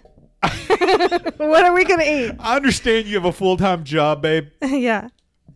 but I got to eat. You got to eat. Where's My dinner? clothes need to get done. Exactly. And so if she shuts it down, Yes. it's a mess, man. It is. It is. It's a mess. And it's funny to me. It's funny and both a little bit sad because I know that women are going to hear this and they're going to say, man, look at Shannon did it. Shannon did all the stuff that she did. But yeah, what you need to understand is your family's probably going to pitch in some, but they've just spent the last 25 years getting very accustomed Right. to a way of life. Right. You're probably going to need to still do a lot of that. Right. Not Right. all of it. Again, maybe they'll put their dishes in the dishwasher. Maybe. Probably not going to wash their clothes. Yeah. Probably not going to make lunch. Right. You're probably adding, not subtracting. Exactly. This is a that's lot of great way to addition, put it. not much Yes, subtraction. That's a great way to put it. And everyone was busy. So it's not that they don't want to help around the house or, that they don't know how to do things. It's just that everyone, when you get into that stage of life where your kids are teenagers and young adults and, my husband's a minister and he's busy, everyone has so much on their plate and they don't really think about what's for dinner, or, oh, we ran out of toilet paper 5 days ago. Those things are not on their radar. You know what I mean? It's just so funny to me that just would never occur to me. Yes. I'm probably a bit absent-minded. I probably don't realize, and I probably don't appreciate her nearly as much as I should. I have no doubt. It's probably not a probably. It's probably a definitely. But I'm trying to picture if the wife now is going to be gone for, however long you go to school every day, and then I'm assuming nights studies and weekends. I'm probably that dog who gets moved into a new home and he's looking for his bed and he's, where's that water bowl? Dude? Exactly. It's in the wrong place, Yeah. Deer in the headlights. Yeah. How long did it take for them to recover? Did they ever fully recover? It's been a struggle, but Mark really stepped up to the plate. Before I went to school, he could make scrambled eggs and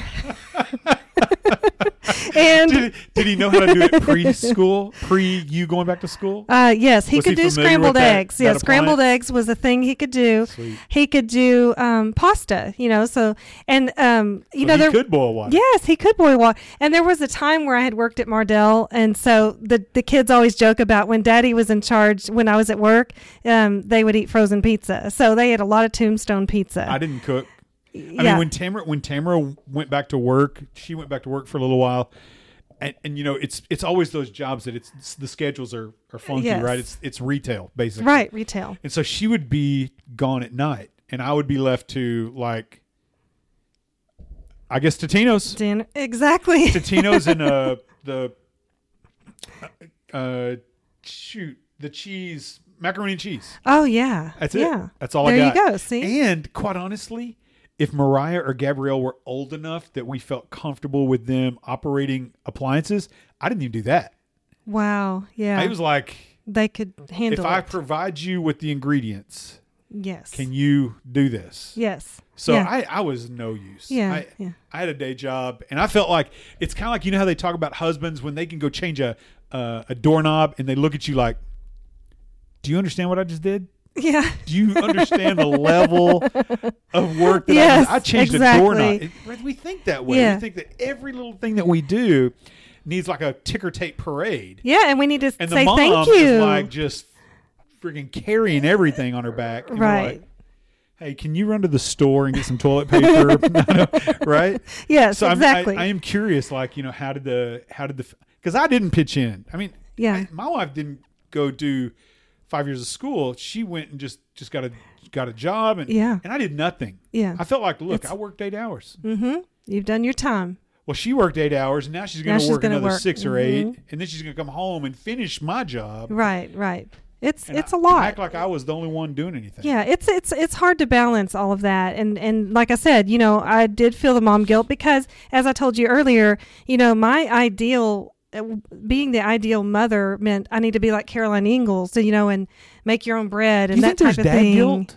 I don't think so. I don't think they do that. I don't know what that is. Yeah, but I get mom guilt. Mm-hmm. Mom guilt is real, and it starts from the moment you conceive the child. It's just. Did you find that you fought that throughout the whole experience? Yes, I did. And you know how you'd earlier had mentioned, well, you only had 2 kids at home at that time, but once you're a mom, to a person, whether they're all the way in Europe or whether they're in your own home, they are still, it's like my heart and mind is always with that person. And so I think, being a mom, it's just, you're always concerned about them. You're always thinking about them. You're always thinking, what can I do to help them? How can I pray for them? Or I'm worried about them, so whether they're far away or at home, you're still a mom to those children. And so I feel like that was always on the back of my mind. So yeah, I think mom guilt was real, but what helped is that my kids were so supportive of me and they were so proud of me. Like they would always say, you're doing great. They would write notes to me like,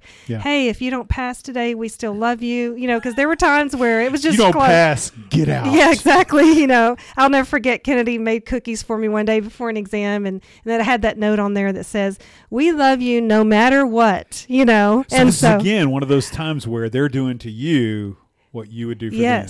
Yes. And honestly, that's how I got through it, you know, knowing that they were behind me and my husband was willing to just sacrifice time and, it's hard to keep up with all of this. So he would always be the last, he's on the back burner. So did you ever, you got family support. Did you ever though feel times where you're like, where you start having regrets? Do you ever, are you thinking to yourself, why am I doing this? This is too much. My family needs me. I'm going to fail. In the end, it's not going to work out. All of these various things, right, that are hitting you, attacking you, and trying to beat you down. Did you have those things? I had those things. I'm assuming that you had them from the beginning. Yes. Until you walk across the stage. You sure do. And one of the first regrets I had was I regretted not doing this sooner. I was so mad at myself for letting 25, 28 years go without going to school. Not that I didn't do important things, because I don't want to change or go back and say, well, I shouldn't have got married so young or I shouldn't have had the children so young, because I love who they are and what we've become together. Because it has to make you insane to hear people say you were just a mom. Yes. Are you kidding me? Yeah, you were just a mom. Yeah, before. Yeah. Are you kidding? That makes me crazy when I hear people say that. Right. I'm just a mom. Right. Exactly. I'm relatively a nonviolent person. I want to work things out with my words. Use your words, people. Right. Right. But when I hear people say those words, that's the kind of thing those are fighting words. One, you don't understand what motherhood is. Maybe your mom didn't stay at home with you and raise you. Maybe she let others raise you. And again, no judgment. Right. But when I hear you say you were just a mom, you have now made a judgment. So let me explain to you what that looks like. Right. Right. That's so true. So, in the career world, it's strange to be, almost 50 years old. And then you look at my resume and it's like, 1 year experience or something like that. Because guess what? You can't put that I can't put that on the resume that I was a mom for 25 years and all that entailed, or pastor's wife or whatever. But the guy or gal who looks at it dismisses it as not real experience. Right. That's not experience. So, that's kind of, it is kind of humbling in a way, because I know that what I did was important work. And I know that they are who they are, partly, because of who Mark and I are, what we've done with them. And so, it's just kind of hard, because I feel that was life experience that does contribute to my career now. But it's hard to kind of, you can't really put that on paper, right. And so there are some things that just can't be explained with paper. Right. You just have to meet the person and understand the person. Not the right kind of paper. Right. You need the paper that you get as you walk across that stage. That paper speaks. Right. But the paper that you have to write down of what you did for the first 25 years. Yes. Somehow that's irrelevant and too vague and not, it's not, it's the kind of stuff that just makes you want to just shake somebody. Right. And I still hold to the fact that my family is my greatest accomplishment. And, going to school, becoming a nurse, those are just extra things. Like that's not really, like, I feel like what I did with my family, my children, was my real work. And this is just extra because I've got to do something with the next, however many years I have. I do wonder if women who have been stay-at-home moms for ever how long, for the first until their kids go out, right? Mm-hmm. If they feel like somehow they've not contributed enough, and so now I need a career, right? In quotes, nobody sees it, but now I need a quote unquote career to have some sort of fulfillment because society has said, yes, I need a real job in order to be a real contributor and to be looked at. Where people aren't looking askance at me, right? Like, right. What have you been doing for the last 25 years? And there are some out there that give others bad raps. Mm-hmm. It's like any career, That's right? That's true. That's some so true. salesmen give other salesmen a bad rap because they're lazy loads, right? Well, some mothers, some dads give other dads, right? Yes, other I dads agree. a bad rap because they're loads. Some moms who do the stay-at-home mom give other moms who bad raps because they're loads. Right. They're in everywhere. But let me tell you what my wife did. Let me tell you what Shannon did. Right. They're not the load. They're the people who actually raised good people. As I look Right. up at the wall of your kids. The proof is in the pudding. Yeah, go That's look at their kids. You know, ask the kids, was this meaningful in your life? You Yeah. know, and I often do wonder, how they will raise their children. What will they do? What choices will they make? And I'm not against career. I think, Right. As I'm in a career now, my daughter's, she's a teacher. She's doing really well. But I just, as I said, for me and our family, I feel that what I did and the time I invested in their hearts and souls and, Right. Physical being was very valuable. Well, I think it's like anything else. Do what you want to do. Yeah. If you want to work, then work. Right. Man, I don't Right. care. If you want to be a stay-at-home mom and raise, 8 kids, God bless you. Yeah. And I again, don't care. right. If you want to go into the military, I'll see you when you get back. Right. I Yeah. just don't care. But what it just makes me insane is that somehow I now have, not me, right? I'm as the mother. I now have to reprove myself. Right. After 25 years of Right. proving myself, now I got to do it again. Are you kidding me? Right. So Yeah. anyway, sorry, Yeah. I don't want to It's our soapbox, soapbox. but that just makes me Yeah. insane. I agree. It's our So- culture. So your kids and Mark are keeping you going through school, helping you fight the fears and so on and so forth. I'm curious, just because I'm curious, what were the classes that got you most excited as you were there? What did you like the most about school? I love biology. I love biology. I love nutrition. I love anything having to do with health. So, nursing school Makes was, sense. yeah. Microbiology was interesting, but it was also more challenging. But I think it was really interesting as far as disease processes, control, how disease is spread and that kind of thing. But really, I loved all of the health classes. It's just challenging to know a little bit about everything. I think that's where it's overwhelming, because with nurses, you have to kind of know a little bit about all of the systems, the body systems, and then the disease processes, that kind of thing, pathology. So like I said, I think I did bite off more than I realized I was going to be chewing a lot of times. But the health was interesting. Like But it the makes health sense aspect. that would be the interesting part. I'm going to go into Yes. nursing. Yes. It would be weird if you said, I really didn't like the health classes. Right. Right. It'd be right. It's like I'm going to be a math teacher. Yeah. Right. And Yeah. I didn't really like math in college. Exactly. But I really loved poetry. Yeah. Maybe, Yeah. Maybe a bad career choice. Exactly. So you really like the biology, the science piece, right? That kind of Yes. got your juices flowing. What was it what did you kind of recoil at? What were the things that you just like, man, right? Because Okay. I tell my kids this all the time, right? They all talk about, dream jobs, whatever, Yeah. whatever it is they want to do. I said, I'm going to tell you right now, I don't care what your dream job is. It's irrelevant. There are going to be parts of your dream job that you don't like. So true. And so you have to constantly be reminding yourself, but I love this other part. This is why I'm here. Yes. I have to do this so that I can have this. So I'm So curious, true. you're loving the science, you're digging that, but what were the other things that you had to pay your dues on to be able to keep doing this? Okay. So one of them would be statistics. That I had to do, and it was not my favorite. And I'll be Now, honest. is that a nursing specific class, or It is that was- just like a... Well, it's a math course that is required for as a prerequisite to the nursing Okay. Got program it. that I was going into at the University of Tyler. Got it. I will be honest. I took statistics while Dagan, my son, was in Germany, and so I can't tell you how many times we did some FaceTime so he could help me with my Is statistics Dagan homework. a math genius? He's a math guy.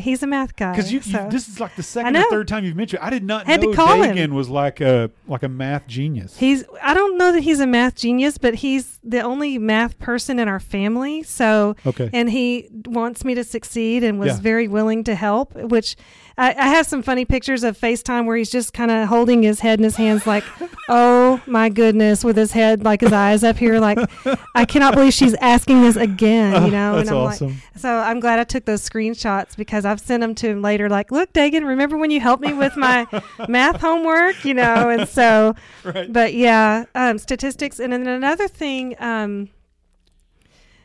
research, you know, like evidence-based research. There's a lot of that in the upper level courses in nursing school. And I don't really care for that so much. So that was just kind of, you know, group projects where you're having to do group research and make like this big research paper, evidence-based practice stuff. I didn't really care for that so much. So.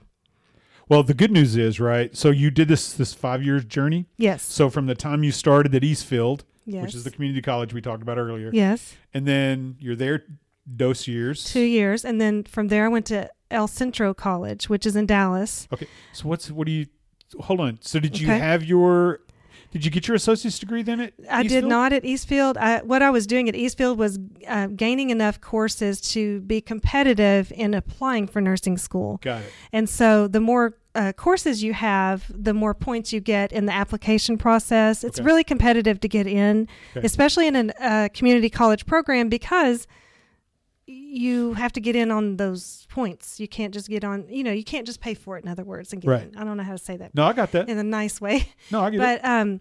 But that's why I was at Eastfield. I was working really hard to get as many of those credits as I could to be, you know, competitive for getting in the program. And so I did that at Eastfield for 2 years, and then I applied, and I got in on my first round of application. So is El Centro the nursing program piece? Yes. Okay, I got you. And it is a part of Dallas County Community College District, but you know, that's their nursing program is at El Centro in Dallas. Okay. And so I got in on the first application, and so I was able to begin that in the fall of 16. So I don't know if that answers your question. No, that's perfect. So is it a year at El Centro? 2 years. So 4 semesters. So 2 years at Eastfield. Yes. 2 years at El Centro. Yes. All right, hold on, because now I'm about to be confused. So when you graduate El Centro, are you are you graduating with an associate's degree in nursing? Yes, associate degree nursing, and then we sit for the NCLEX, which I did that in June of 18. I sat for the NCLEX, and then after I, you know, passed the NCLEX, then I was officially a registered nurse. A registered nurse? Yes. You're an RN? Yes. Really? Mm-hmm. Okay. So what's Tyler? So then I had an associate degree in nursing. I was a registered nurse, but as I said earlier, a lot of the hospitals and places want you to have a bachelor's of science in nursing. Even though you're a registered nurse, so you're licensed in the same way that a bachelor's nurse is, they really prefer you to have a bachelor's. So that's why I went immediately from my associate program into a bachelor's program. So So this is, again, a non-college graduate. So let me ask you this. So typically when a person gets their associate's degree, it's typically a 2-year course, right? Right. But you've done it for 3. It took me 4 years to get to that level, yes. Associates. But then you only went to school 1 more year and got a bachelor's. Did you just cram were you doing summer semesters, winter semesters? Yes. So you crammed 2 years into a year. Basically, yes. And and then some of these programs, they're called bridge programs. So they'll accept nurses. It's called RN to BSN program. And so they'll actually accept students that are already registered nurses, and they give you, coursework geared towards getting that bachelor's done. Okay. And so they'll accept some of the courses from my 4 years of community college courses, to make that bachelor's program complete. I don't know if that makes sense. Nope, it does. That's why it took me about 14 months for the bachelor's instead of, the 2 years. So now you graduated. Yes. So now I've graduated. Now you graduated. Congratulations, yes, by the way. I don't think I've yet actually said the word. Thank you. Congratulations. I saw it on your Facebook page. I saw the diploma. So now what I didn't see is were there stage walkings going I didn't do that, and I'll tell you why. Because, again, I feel that what I did at El Centro the courses I took, the professors that I studied under, the clinicals that we did, I feel that was truly my nursing school. And I feel that it was much more rigorous, and it prepared me to be a nurse. And I went ahead and got the bachelor's because I feel that it's expected in this society. But I still value what happened at El Centro. And when we walked that stage together in May of 2018, that was, to me, the real time to celebrate. So you almost have the look in your eye that you feel like you'd be betraying El Centro. Yes. If you walked across Tyler's stage. Yes. I feel that way. Like, this is the thing. We arrived. I mean, it was hard to get to May of 18 and graduate and walk across that stage. And that associate degree means more to me than a bachelor's degree does, because I had to work so hard for it. So looking back now, after achieving your goal, how do you feel? What like, so if you compare the feeling that before you started, right? And I don't even know if you can remember it, right? Like, what was, that lead up feeling, the doubts, the anxieties, all those things, and then kind of you've seen, I'm sure, those again, memes. I hate talking about memes, but what are you going to do? It's just a part of our life. The one where they have success, right? It's just like this straight line, straight up, right? Yes. And then they say that's not real. Success is really just this jumbled spaghetti-looking thing, right? So you go from feeling great to feeling, oh my gosh, this is it. Yes. It's over, to today, right? So how do you feel today as compared to? I feel so grateful to have had the opportunity. I feel that it was a blessing. All of the trial that I went through, all of the good times, all of the people I met have all been a blessing in my life. And I just feel that God gave me this opportunity and put me in the right place at the right time.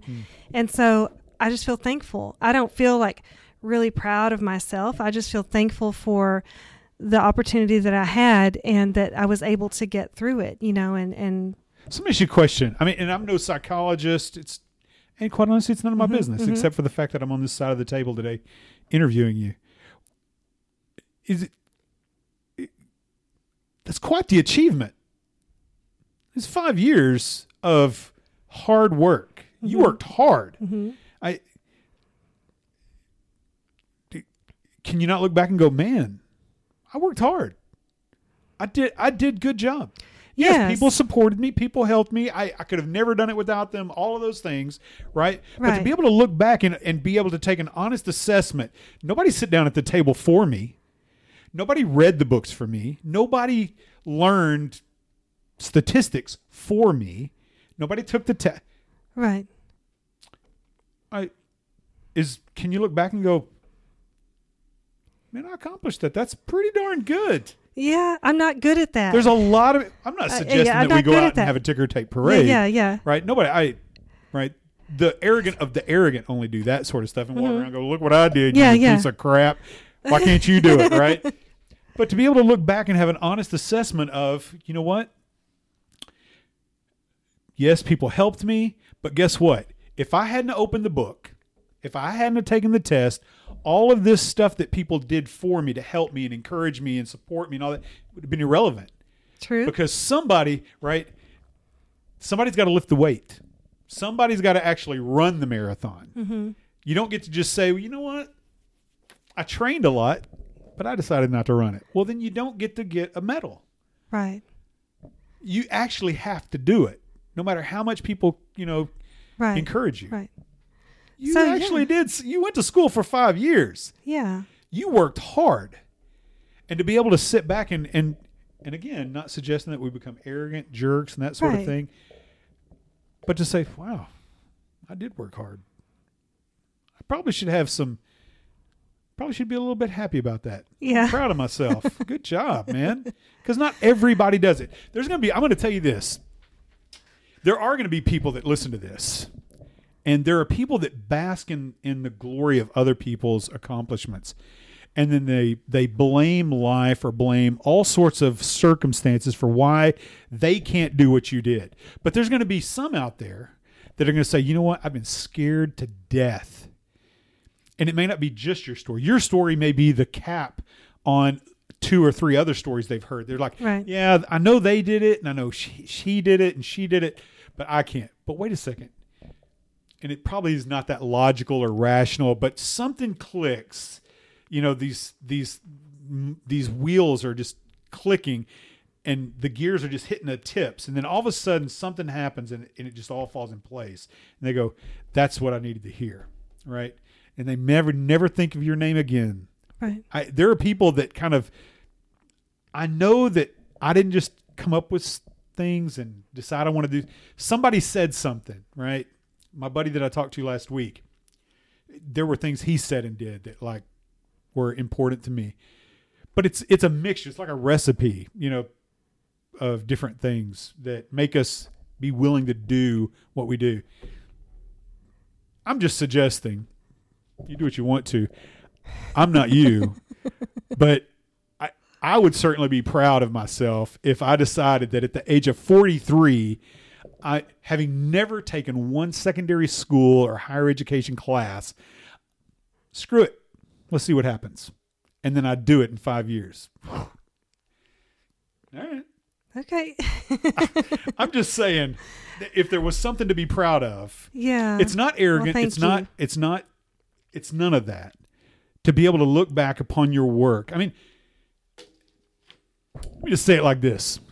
If I go out and I sculpt David, right? Yeah. If I create some beautiful piece of artwork that the world looks at and says, man, that is beautiful.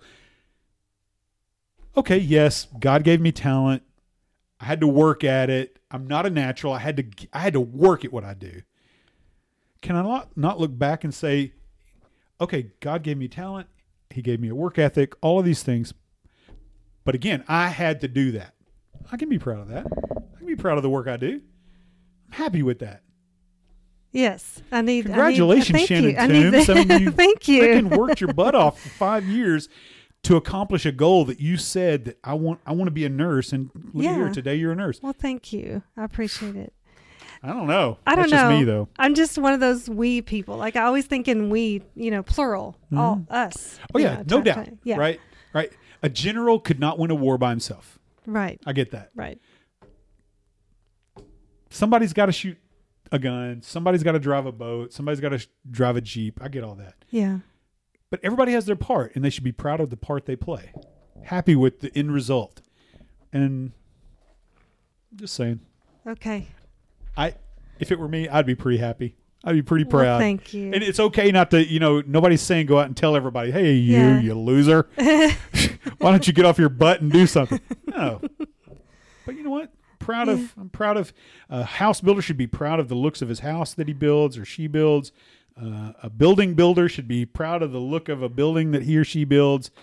It's a That's building. Good. Yeah. Your education, you're getting your dream job. That's a building. It's a house. It's a work of art, right? Yes. And I can step back and look at it without reservation and say, I'm proud of what I built. So That's awesome. And I guess, honestly, I haven't really had a chance to think about it. You know what I mean? Well, I Because was just thinking to myself, it's recent. Yeah. It is really recent, right? Yeah. Maybe you haven't even I'm looked at just it so yet. like your brain's just kind of, it's like there's not time to process things Right. because life just keeps going. Right. You just keep moving. Well, I think sometimes we have friends that we're fearful of admitting out loud. You whisper. It's the kind of stuff you whisper in a Yes. closet in the dark. You go, man, I did it. Mm-hmm. I am super proud of myself, but I can never tell people that. Right. Yeah. Why not? Yeah. I'm happy with what I'm doing. I'm proud with what I do. And it's not one of those arrogant proud, like where I'm shoving it in somebody's face and, you loser, right? Whatever, and yeah. slapping them down with. It's just, I'm happy and proud with what I did. Man, it took me 5 years. Yeah. I did That's not good. know how to do whatever it is you know how to do now. Mm-hmm. 5 years ago. Today I can. Right. And I want others to not feel like they can't. I'm proof that you can. Right. That's good. Well, so I don't want to sound all hokey and like I'm trying to rush to some kind of moral of the story.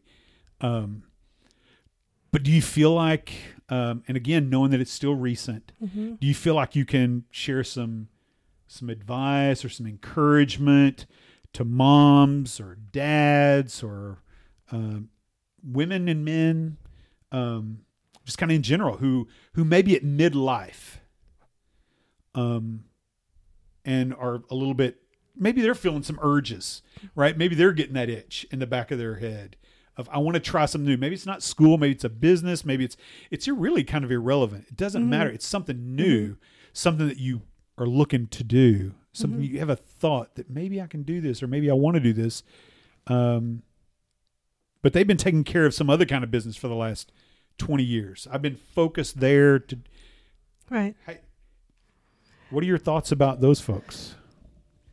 One thing I would encourage people to do is just get started. You know, even if it's something small, like if you think you're interested in, I would just throw nursing out there, for example, take one course, you know, see how you do, see if it's something you're interested in, do some research on it, see if that's something, you know, read about the job description and talk to some people that you know that are in that field and ask their advice, you know, see what kind of things they would advise you to do, and just get an idea of if that's something that, you know, if it interests you and you feel that people are giving you a positive, you know, vibe, giving you some positive feedback, then it, you know, it's worth getting started and seeing what will happen. You know, I think the fear of starting something is sometimes bigger than, you know, it just becomes so big that we don't ever just start, just do it. Did you find the actual doing of much easier than what you thought it would be when you started then? No, but that's because I was naive. It was much harder than I ever anticipated. Right. I hate to say that out loud. No, it is what it is. But it right? is what it is. I mean, honestly, it's like I told you earlier about parenting. If you understood what all you're getting into, would you be able to just go, you know, head first into it? Yeah, we probably would have. But you know what I mean? Yeah. And that's the way I felt about nursing school. I think it was much more challenging and difficult and stressful than I imagined it would be. But I think taking it, you know. Well, hold on. Now that's nursing school. Yes. What about the other stuff? What about the prereqs, right? Oh, yeah. Math, English, history, blah, blah, blah, whatever it is you have to take. Those, I felt like they were doable. You know, everything. So the starting. Yes. Did you feel like that was easier than what you had built it up to Yes, be? definitely. Okay. Nursing school, right? I can clarified. appreciate that, you know, going and becoming a nurse, that I can't have any idea how hard that's going to be. I didn't know. Yeah, I didn't know either. I will say, you know, getting started is important. And then you find out what your strengths are and what your weaknesses are. And you know what? There are always going to be people out there that will help you. You have to be willing to ask for help. You have to be willing to, you know, swallow your pride and go to tutoring, for example. There is, you know, like in the community college setting, there's a tutoring center just for math. Or there's a tutoring center just for writing, for people who are struggling with writing. And so it's about, you know, swallowing that pride and going and getting help and realizing, yes, this may be something that I have a weakness in, and I may never be great at it, but if I can just get through it and pass it, I can move on to that next level. Yeah. You know, it's taking those little baby steps for getting started, first of all, and then taking those baby steps, getting help when you need it, and continuing on, moving forward, you know.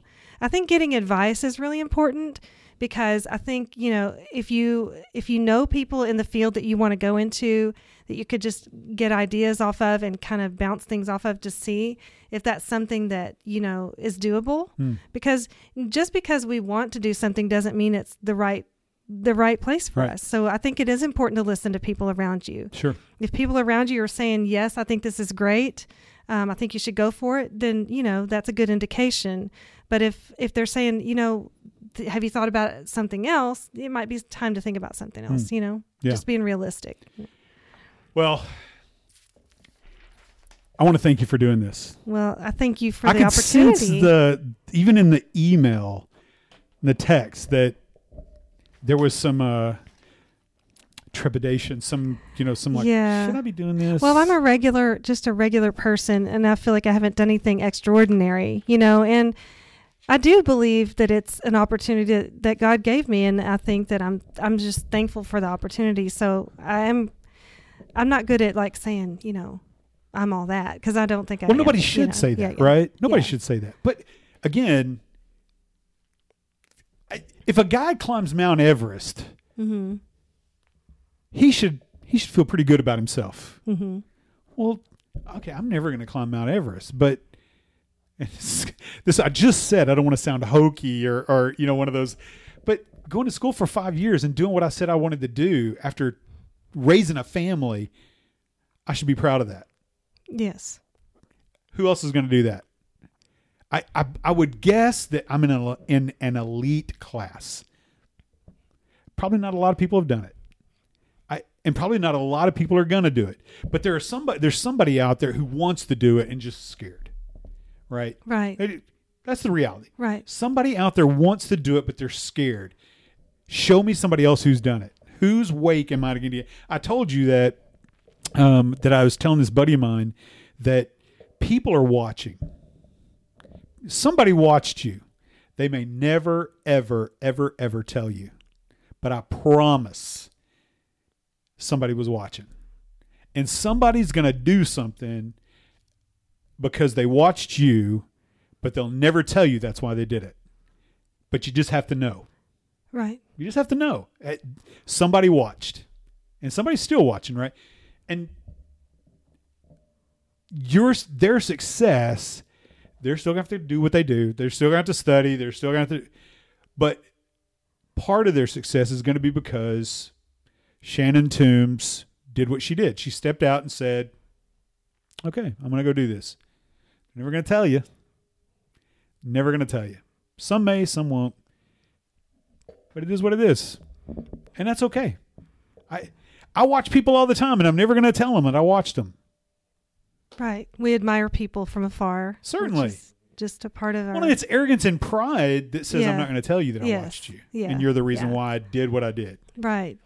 Well, I mean, if I was able to help anyone, then I'm thankful for that as well. And it may be 5 years or 10 years from now. Yeah. Because my 7 people that listen. Exactly. They may. But maybe one of them is waiting for your interview. But that'd be great. And I would love to help.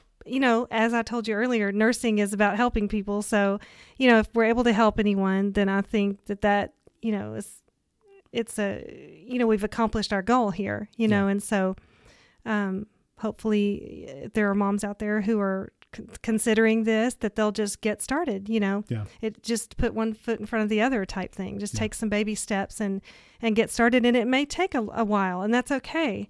Yeah. But I think not being hard on yourself is also important, right. Which is easier said than done, but, looking for advice, I think, is important. And then, getting started. Yeah. So.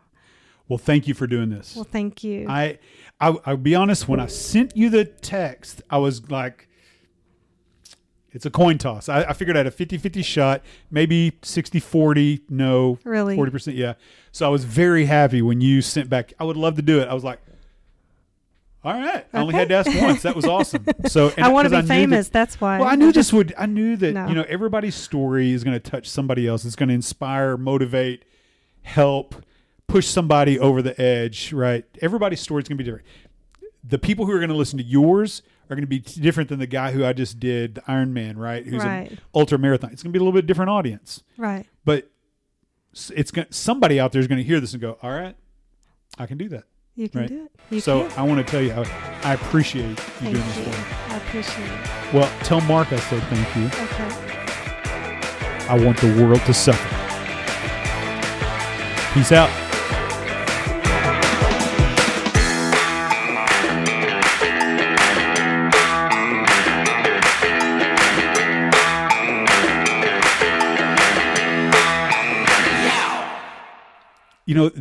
These guys in China are hitting my podcast, and it's every day.